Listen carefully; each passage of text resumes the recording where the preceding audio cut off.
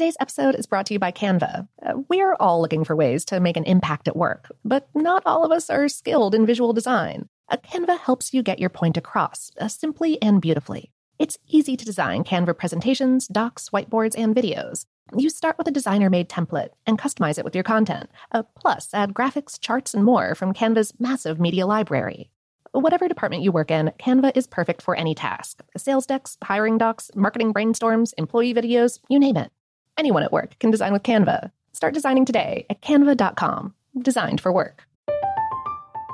I'm Katya Adler, host of The Global Story. Over the last 25 years, I've covered conflicts in the Middle East, political and economic crises in Europe, drug cartels in Mexico. Now I'm covering the stories behind the news all over the world in conversation with those who break it. Join me Monday to Friday to find out what's happening, why, and what it all means. Follow The Global Story from the BBC wherever you listen to podcasts. This episode is brought to you by Technically Speaking, an Intel podcast. When you think about the future, what kind of technology do you envision? Whatever the future holds, artificial intelligence will undoubtedly be at the heart of it all.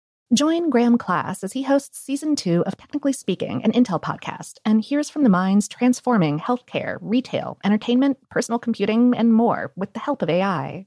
Tune in every other Tuesday and explore the latest technology that's changing our world today and creating a more accessible tomorrow. Listen to Technically Speaking, an Intel podcast on the iHeartRadio app, Apple Podcasts, or wherever you get your podcasts. What's up, this your boy Lil Duval, and check out my podcast, Conversations with Unc, on the Black Effect Podcast Network. Each and every Tuesday, Conversations with Unc podcast feature casuals and in-depth talk about ebbs and flows of life and the pursuit of happiness. Unlike my work on stage, I tap into a more serious and sensitive side to give life advice and simply offer words of encouragement, yet remind folks to never forget to laugh. Every Tuesday, listen to Conversations with Unc, hosted by Lil Duval on the Black Effect Podcast Network, iHeartRadio app, or wherever you get your podcasts. Presented by AT&T. Connecting changes everything.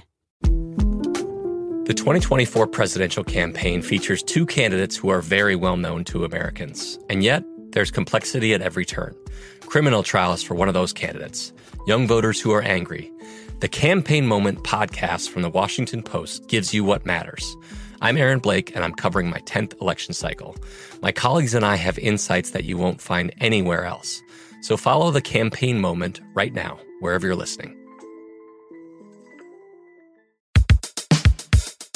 Welcome to Brainstuff, a production of iHeartRadio. Hey, Brainstuff, Lauren Vogelbaum here. When you, a human, want to audibly communicate with another human, you generally use your voice. A speech happens when air passes through your larynx or voice box and is added to noises made with your throat, nasal passages, sinuses, and mouth. This is a great way to communicate, but there are some drawbacks. Of course, there are people who have trouble making those noises or hearing them due to any number of conditions. But that aside, let's take the particular instance of your living on a mountainside and a friend living one slope over. Just shouting to each other isn't always that effective.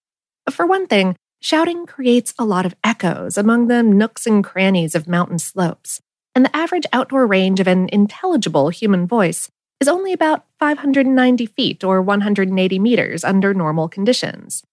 Short of walking over to where your friend lives to carry on a conversation at a reasonable speaking distance or communicating with some sort of visual technique, your next best bet is to whistle.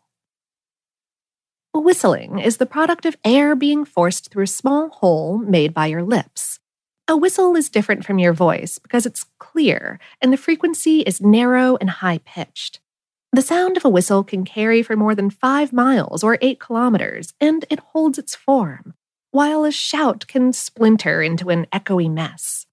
Birds have discovered this and use it to communicate between treetops and mountainsides the world over.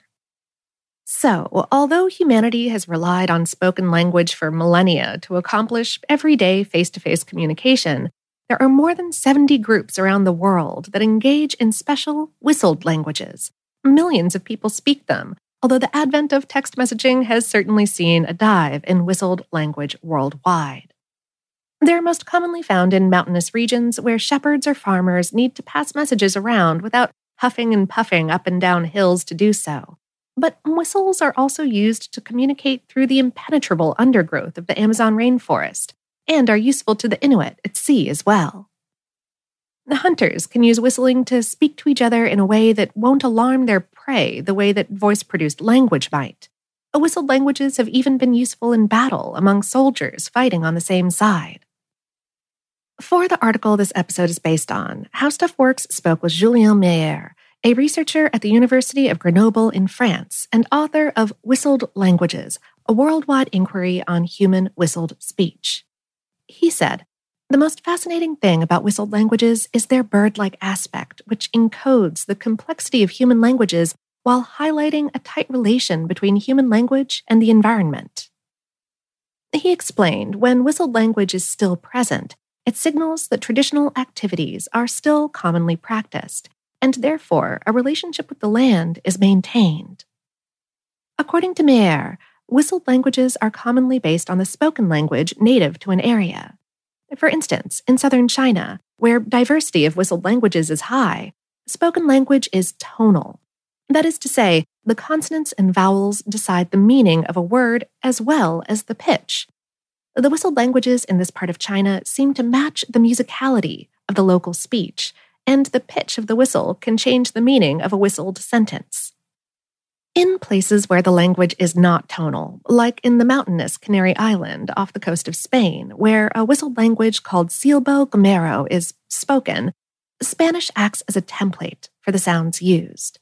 The vowel sounds are mirrored in the shape of the whistles, while consonants are decided by the clip, cadence, and slides of the whistled tones. To hear it, it seems wild that anyone would be able to understand Silbo Gomero at all. But according to Meyer, whistled language speakers around the world are found to be able to understand about 90% of what's communicated. Meyer conjectures that people are able to understand whistled language for the same reason that you can read a sentence full of words whose letters have been jumbled. Our brains are desperate to make sense of what's going on. Whistled languages have some neuroscientists rethinking how language works in the brain. It's been commonly thought that language is the exclusive purview of the left hemisphere of the brain, but studies of whistled language speakers found that these languages are handled by both sides of the brain, much like music.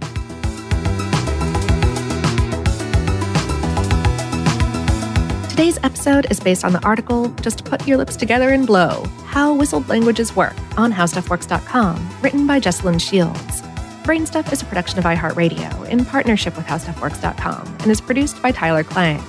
For more podcasts from iHeartRadio, visit the iHeartRadio app, Apple Podcasts, or wherever you listen to your favorite shows.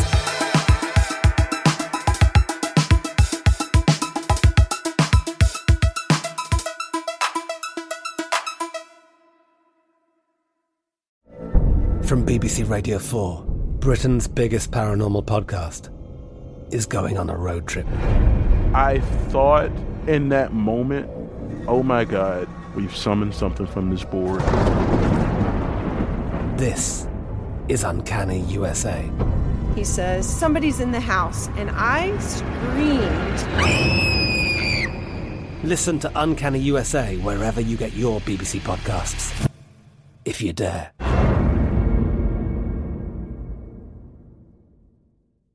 Today's episode is brought to you by Canva. We're all looking for ways to make an impact at work, but not all of us are skilled in visual design. Canva helps you get your point across, simply and beautifully. It's easy to design Canva presentations, docs, whiteboards, and videos. You start with a designer-made template and customize it with your content. Plus, add graphics, charts, and more from Canva's massive media library. Whatever department you work in, Canva is perfect for any task. Sales decks, hiring docs, marketing brainstorms, employee videos, you name it. Anyone at work can design with Canva. Start designing today at canva.com. Designed for work.